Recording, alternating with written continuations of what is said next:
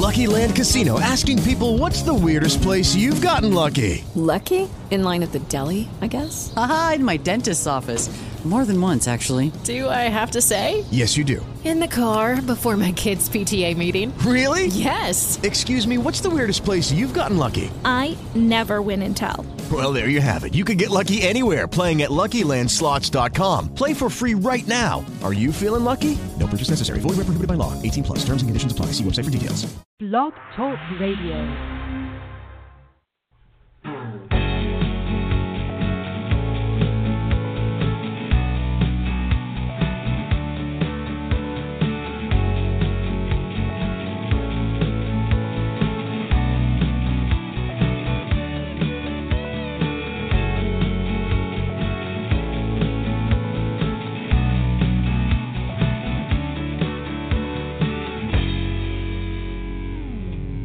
Good evening and welcome to Mets360 here on Blog Talk Radio.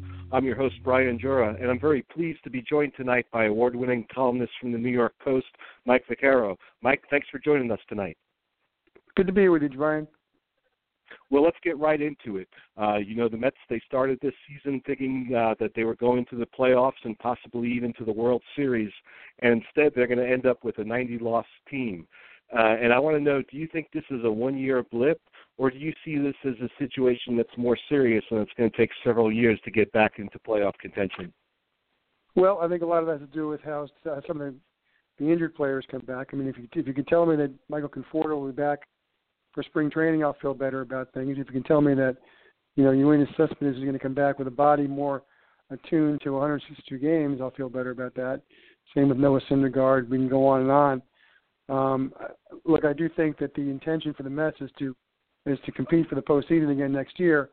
I think everybody involved, from fans to management, goes into it with eyes wide open, seeing 2 years in a row where the vaunted pitching staff wasn't so vaunted once he got hurt, and knowing that some of these guys, may be damaged beyond repair. I do think that it's imperative. You don't have Eugenio Cespedes on your team if you're rebuilding. He's on your team because he's part of the going for it portion of it, and I think it's going to be interesting to see what the front office does in terms of building this roster back next year. They've had a lot of scary talk about what they're going to and not going to spend, and that's always seems to be part of the side story with the Mets in the off season. But I don't think this is a situation where they can just blow it up. I don't, unless they plan on getting rid of everybody, including Jacob deGrom and Noah Syndergaard, and starting over. But I think that's terrible business. I mean, it's one thing to do that in Houston or Kansas City. It's another thing to do that in New York, where, right across town, you're going to have a team building towards something special pretty quickly if they aren't there already. So I just have a hard time envisioning the Mets, going in a completely 180 direction and starting over again, because I think they still believe that they can get productive years out of those pitchers. And if that, I know it sounds like a pie-eyed dream sometimes, but if only those pitchers could stay healthy, it makes you wonder what they could do over the course of 6 months. Now, you brought up the big elephant in the room, and that's the payroll. I believe the opening day payroll this year for the Mets was somewhere around $155 million, which was higher than it was the year before and certainly higher than it was the first few years that Sandy Alderson was in town. But the trades that they made seemed this year at the deadline and shortly afterwards seemed to be more about getting rid of payroll than actually getting anything worthwhile in return. Do you think that they'll maintain a payroll in the 150 range, or do you see that going up or possibly even going down? Put it this way, they better. I mean, it's true. I think fans are fed up. Look, I think there's going to be a modicum of anger and fury attached to this season because of how it went down, and that's understandable from a fan standpoint. But I do think that come November and December, those same fans are going to be interested in seeing, if they can get excited about a team next year. And the only way that's going to happen is if the Mets are making strides toward expanding, building this roster. And if they don't do that, they're really at a critical point of their history.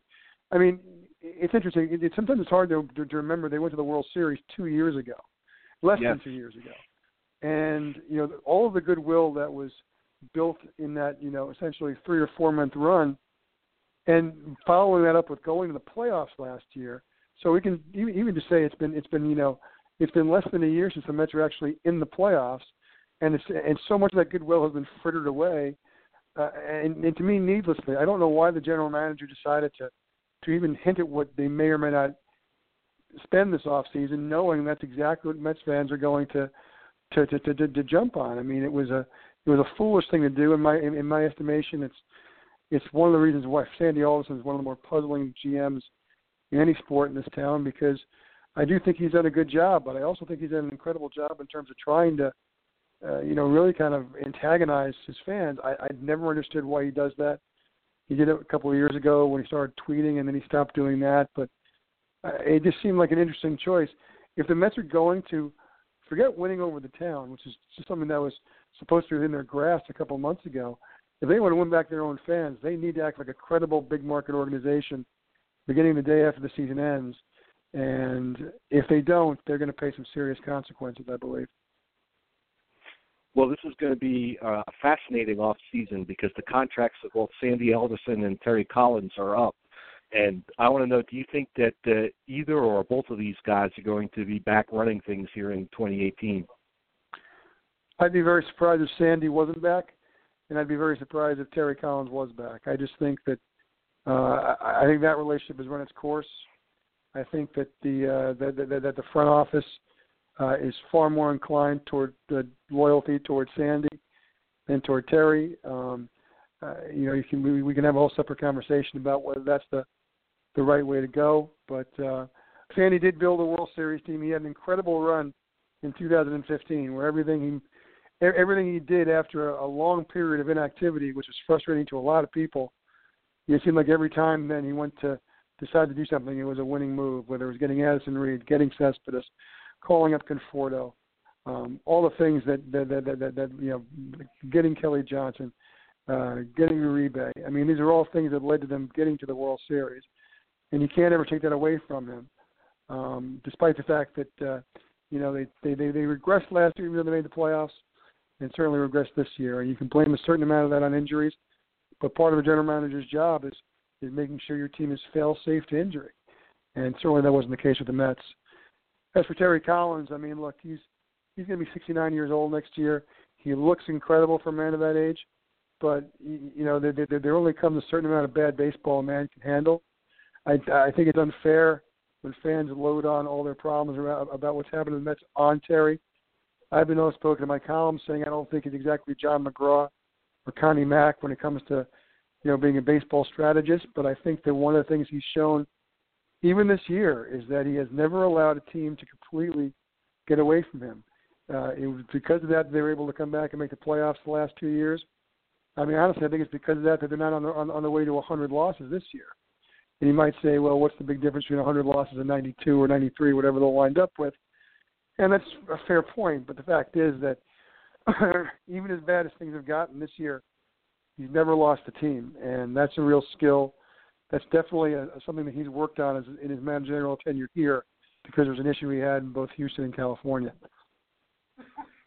It's amazing when you think about the career arc of Terry Collins, because as you mentioned, he kind of lost the clubhouses in both of his previous managerial stops, and then here he comes to New York, and you think that he'd have that same difficulty again, and not only was it not a difficulty, but it's been one of the things that he's been praised about, and it just kind of boggles the mind how that late career transition happened for Collins. Yeah, I think part of it is that he had the right mix of players. David Wright was always in his corner, and that was an important ally to have. Curtis Granderson was a real guy who believed in Collins, really brought his message to the other guys in the clubhouse. It's hard not to like him. He's a very likable man. He's a very smart man. And if you're a player, I think it's hard not to want to play hard for him because he's clearly shown he has your back. I think that's what he's learned. The thing ended in Anaheim in such disarray, really a mutiny. Basically, he would have been asked to walk a gangplank if the Anaheim Stadium had been in the sea. And I think he learned a lot from that. He spent a lot of time, outside the dugout as an organizational man for the Dodgers, for the Mets. And I think that really helped him. I think it helped him not only appreciate the job, but be better at it. And I've never been happier for anybody than I was for Collins the day before the World Series in 05, because he was a guy who spent a whole lot of his career riding the bus, never, probably a million times thought, what am I doing? And there he was on the eve of the World Series, and, I feel bad for him that it's probably never going to wind up yielding a ring, because he's a guy who put in the kind of time that ought to be rewarded by baseball.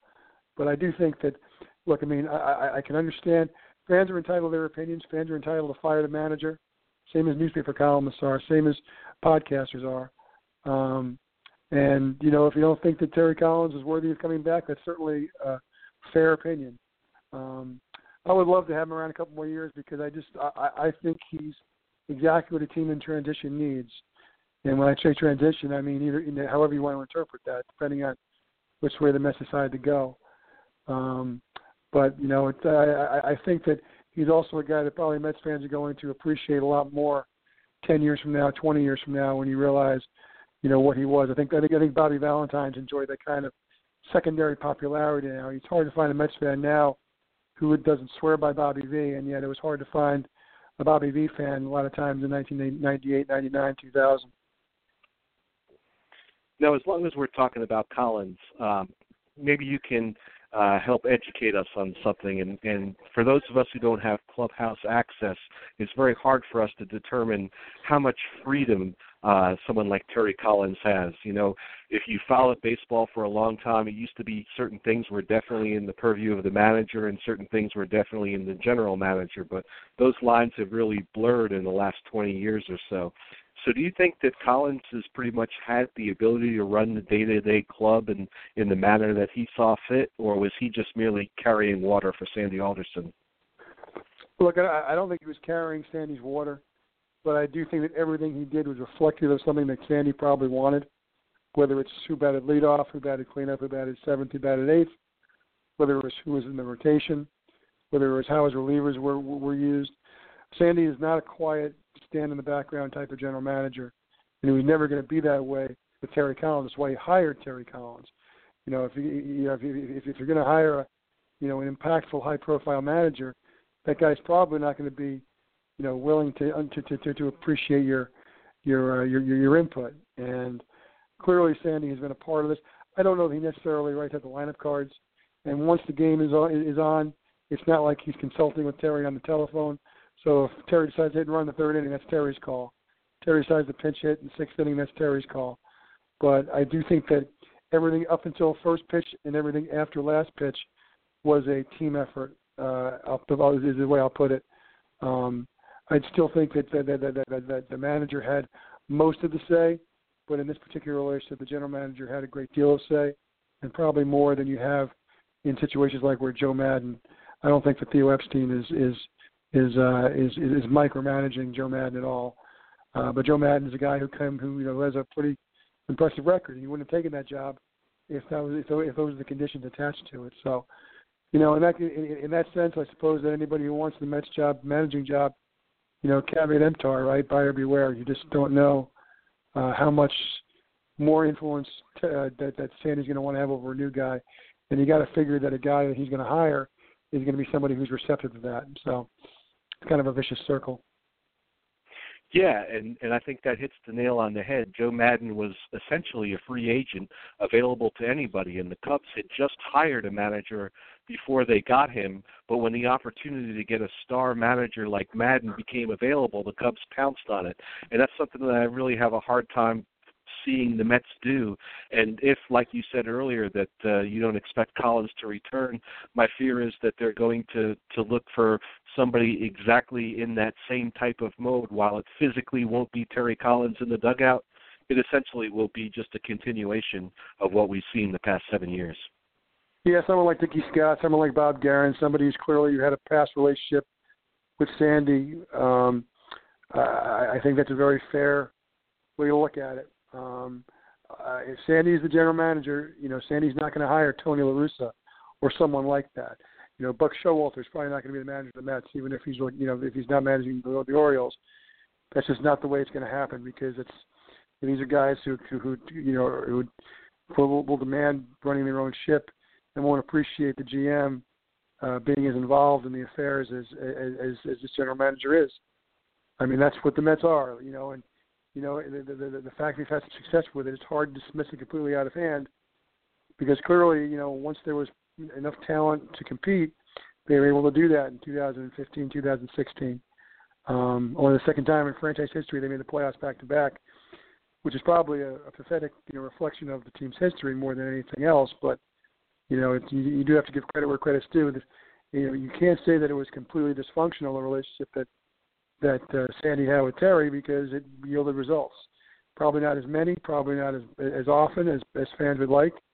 But, you know, if put it this way, if Sandy is brought back, he's not going to suddenly change the stripes. He's going to be Sandy. And you can take that however you wish, for the better and for the worse. No, and the same theory of the blurred lines that we were talking about between what's the manager and what's the GM, I think we have that same thing between what's the manager and what's the pitching coach. How much influence do you think that pitching coach Dan Warthen has in the day-to-day operations of the Mets pitchers? A lot. I mean, I do. I mean, and I think that, look, I mean, he was a guy that wasn't Terry's tire. So, I mean, he's got his own, you know, he's got his own, you know, kind of kingdom.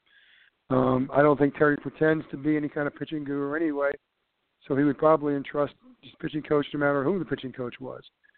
But Dan Warthen is clearly, you know, he's clearly been the loudest voice on that team when it comes to the team's pitchers, and not always to great results. I mean, I don't think you can blame him for the pitchers breaking down physically, but I do think you can certainly put all of it on him. How when they did, you know, were healthy enough to pitch this year, especially, they were terrible. You know, if you're going to credit the pitching coach in good times, you got to kill him in bad times, and that's, I think, where Dan Warthen is now. I mean, if there's one guy I'd be very surprised to see back next year, it's him, only because he's got a pretty you know, wide 2-year stretch of underachievement among his pitchers that he's got to answer for. And you know, it'll be interesting to see, you know, when the chronology is, if they change managers, if they actually at least go through the you know, the appearances of hiring the manager first, so at the very least it looks like the manager was on board with whoever they hire to be the pitching coach. It's been a real roller coaster ride with Warthen. It seems like he came on and he replaced a very controversial figure in Rick Peterson, and seemed to be a little bit of a honeymoon period. And then it seemed like he caught a lot of grief. And then all of a sudden it seemed like every pitcher was learning the Warthen slider and then having fantastic results. And then now it's like, well, the problem's Dan Warthen. Everyone thinks Dan Warthen. And I can't ever recall a pitching coach having that many ups and downs in his tenure with the team. Well, part of it is because this team was predicated on pitching. So you're going to pay extra attention to the pitchers on this team than you would a normal baseball team.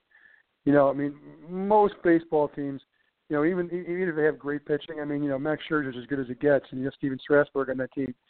But you think of the Nationals, who do you think of? You think of Bryce Harper, you think of Murph, you think of their offense first, because that's basically, you know, you're not going to win if you can't score. I don't care how good your pitching staff is. So at some point, you know, when you think of a team, you think of their bats. The Yankees, certainly you think of Aaron Judge before you think of Luis Severino, I think. You know, you look at the Red Sox, as great as Chris Sale is, I think you look at their, you know, top 5 hitters who are terrific, and then you look at Sale. But with the Mets, it's always been look at the pitching first, because there wasn't much to look at in the lineup, and because it was the pitching around which so much of the Mets' hopes were based in the last 3-4 years. And so naturally the guy is going to get a lot of, you know, it's kind of like a quarterback coach becomes a guru because his quarterback is Aaron Rodgers or Eli Manning. I mean, you're going to know who that quarterback coach is. And the same thing with the Mets. I mean, the Mets were all about pitching for 3-4 years. So clearly the guy whose name you're going to know an awful lot about is Danny Warthen, because he's the pitching coach. Well, that leads me into the next question. And one of the things that I found frustrating as a fan is watching the what appears to be the pitching game plan, where they attack almost every single hitter low and away, low and away, low and away. And someone specifically like Rafael Montero, who for years was getting killed because he wasn't allowed to pitch to any other spot besides low and away. And then a month or two ago, they played the Yankees, and all of a sudden he's busting every hitter inside and having success. So my question to you is, who's responsible for the game plan? I mean, this is something that I would normally associate with the pitching coach. Is that a fair thing to do, or is there more people involved in that? I think it's definitely a fair thing. Look, I think he certainly consults with the manager, consults with the general manager for sure. I mean, nothing happens when you're a pitching coach without at least passing it by those guys, higher above you on the corporate flow chart. But, so clearly that comes with a stamp of approval. But to me, that's an indictment more than anything else on anybody who came in contact with this, because, I mean, I just am not one who will ever, believe in micromanaging your talent to that extent. I just don't think it's right. I don't think it's smart, especially in baseball. Baseball is such a reactive, counter-reaction game. I mean, is anything that anybody can say to Chris Sale going to make Chris Sale better? I mean, is John Farrell, who was a pitching coach at one time, is he going to be able to unlock the secrets of pitching to a guy who's got 300 strikeouts already? Of course not. You think Terry Francona, is just telling Corey Kluber how we should attack hitters? Of course not. I mean, or in his pitching coach, I mean, they may discuss things, and certainly their strategies involved. But the whole notion of trying to piece together a game plan, when you're not the guy throwing the ball, I mean, what makes a pitcher a good pitcher is being able to recognize situations, know when to throw certain pitches, and just, and execute those pitches. And, if you're doing that with essentially what's like the old West Coast offense, scripting 15 plays, if you're scripting the first 3 innings of pitches, that's just, I think it's an idiotic way to do business myself.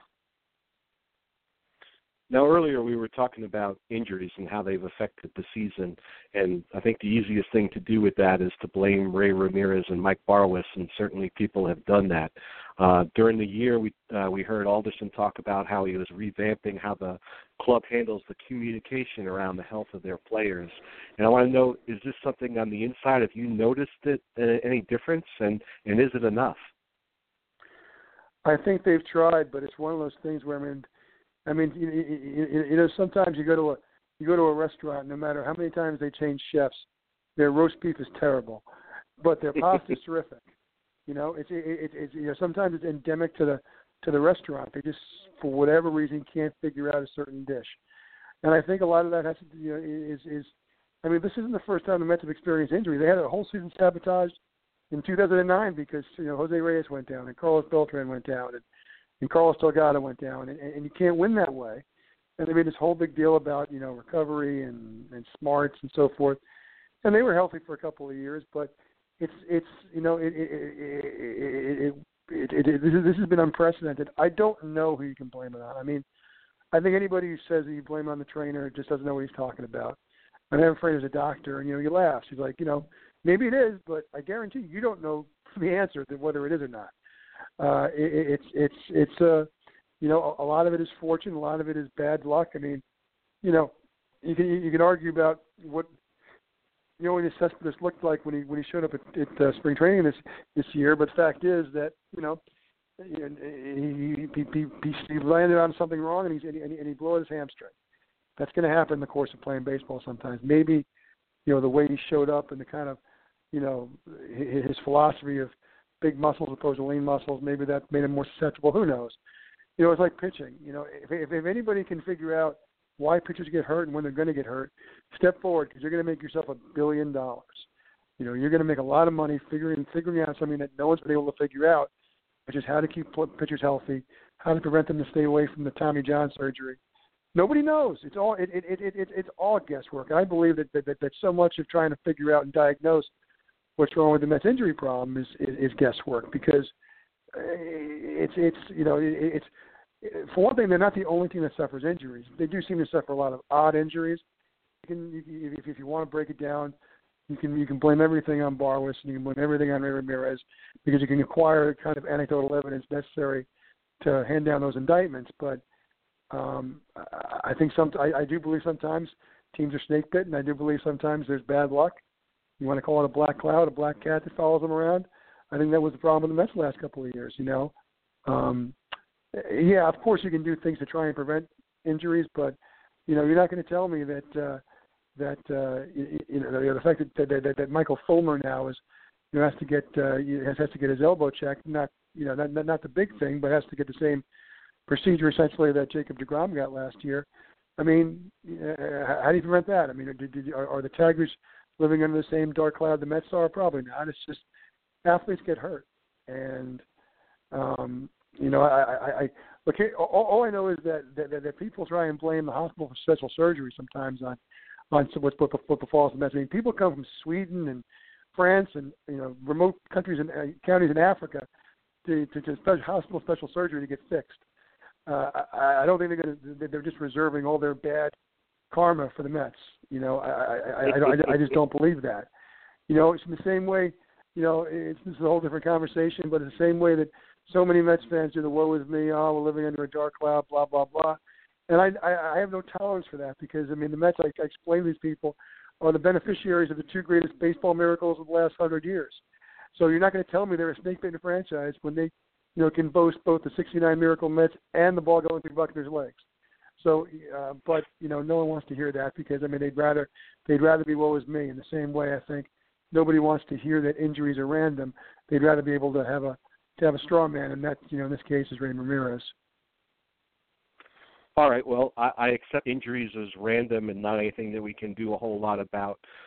Take on it, but let's switch over to something that maybe we can have some control over. And Sandy Alderson, he came to the Mets with a reputation as a guy who liked power and on-base percentage. And the Mets have a guy now in Brandon Nimmo who's got an on-base percentage that's flirting with 400, and yet they bat him in the lower half of the order. What's the point in having a guy with a 400 on-base percentage batting sixth like he has the entire series against the Marlins? The guys who have a 400 on-base percentage, those are guys who are all-stars. And that's bizarre because it's totally bizarre because, look, it's especially in these games, if you envision Brandon Nimmo as being a high on-base percentage hitter, in games that matter to nobody, why wouldn't you see what he's going to be as a leadoff hitter? See if you have something there. I was kind of on board, even though I thought that it was a terrible, misplacement of skill sets to have Conforto bat leadoff all year. At the very least, the one thing that they could keep throwing back at you is he's got a very high on-base percentage. It was over 400 some of the year, certainly in the 390s most of the year. Clearly, he knew how to get on base. That's job one of a leadoff hitter. I still think it was absurd to bat him leadoff most of the year. This is a classic number 3 hitter, and he should be hitting number 3. That's where he should have been, especially once the season began to turn south, and it was clear that this was going to be about developing, about players. And so I never understood that. I've never understood, putting Reyes second. If you're not going to have Nimmo number 1, have Reyes number 1. There were some lineups lately where Reyes was 2 and Nimmo was 5, and Yoki's a leadoff hitter. This is a guy unless everything goes wrong, he's not going to be on your team next year. So why in the world are you wasting time with batting him leadoff when you have guys? Even if you put Lagares leadoff, I would have no problem with that because you want to try and figure out a way to make Lagares viable because he's such a great defensive player. You'd love to figure out a way to be able to use him. And I think, like for instance, I'm with you on Nimmo, but I almost think that even if Nimmo doesn't play that leadoff this year, I have a feeling that he's going to have that, and it will be available to him and to the Mets if they choose to do it next year.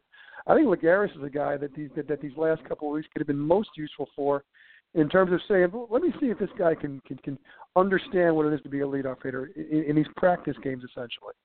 Because it would be so valuable to the Mets to be able to figure out a way to trust him to be in the lineup every day in a way that I don't think they can now and rightfully don't now, just because his defense is so much. And I think that having him out in center field makes every one of the Mets pitchers, a quarter of a run better every game they play because they feel, if they get the ball in play that the guys behind them are going to catch the ball. Well, we only have about 1 minute left, so I want to see if we can bang this out real quickly. And the Mets seem to have 2 holes for next year in the infield, one at second base and one at third base. And I want to know, do you think that Wilmer Flores is going to be the answer at one of those spots? I'd be more inclined to say second base. I'd like to think that the guy who's going to be the the Mets third baseman next year isn't on the team yet, and I don't mean David Wright. I mean, I would like to think that that's going to be a position they target to upgrade in the offseason and maybe invest in. But I do think that Wilmer has to be part of the future only because he kills left-handers so much. And I think that part of it, I mean, I'd actually be more inclined to maybe look at a platoon with him and Dominic Smith just because, the first base is a base where I think Wilmer can do the least amount of defensive damage. And also, I just think that the two of them together in that position could be very productive. I know it's unusual in 2017 and 2018 to have strict platoons, but I think that would be actually a useful way to employ one. Well, we are all out of time. I'd like to thank our guest, Mike Vaccaro from the New York Post, for joining us. Mike, it was a great half hour, and I hope you'll consider coming back on sometime in the future. Definitely. Went by too fast, so we got to do it again soon. Well, thanks so much, and everyone, thanks for listening, and please join us again next week at 11 o'clock Eastern on Wednesday night. Good night, everyone. Goodbye.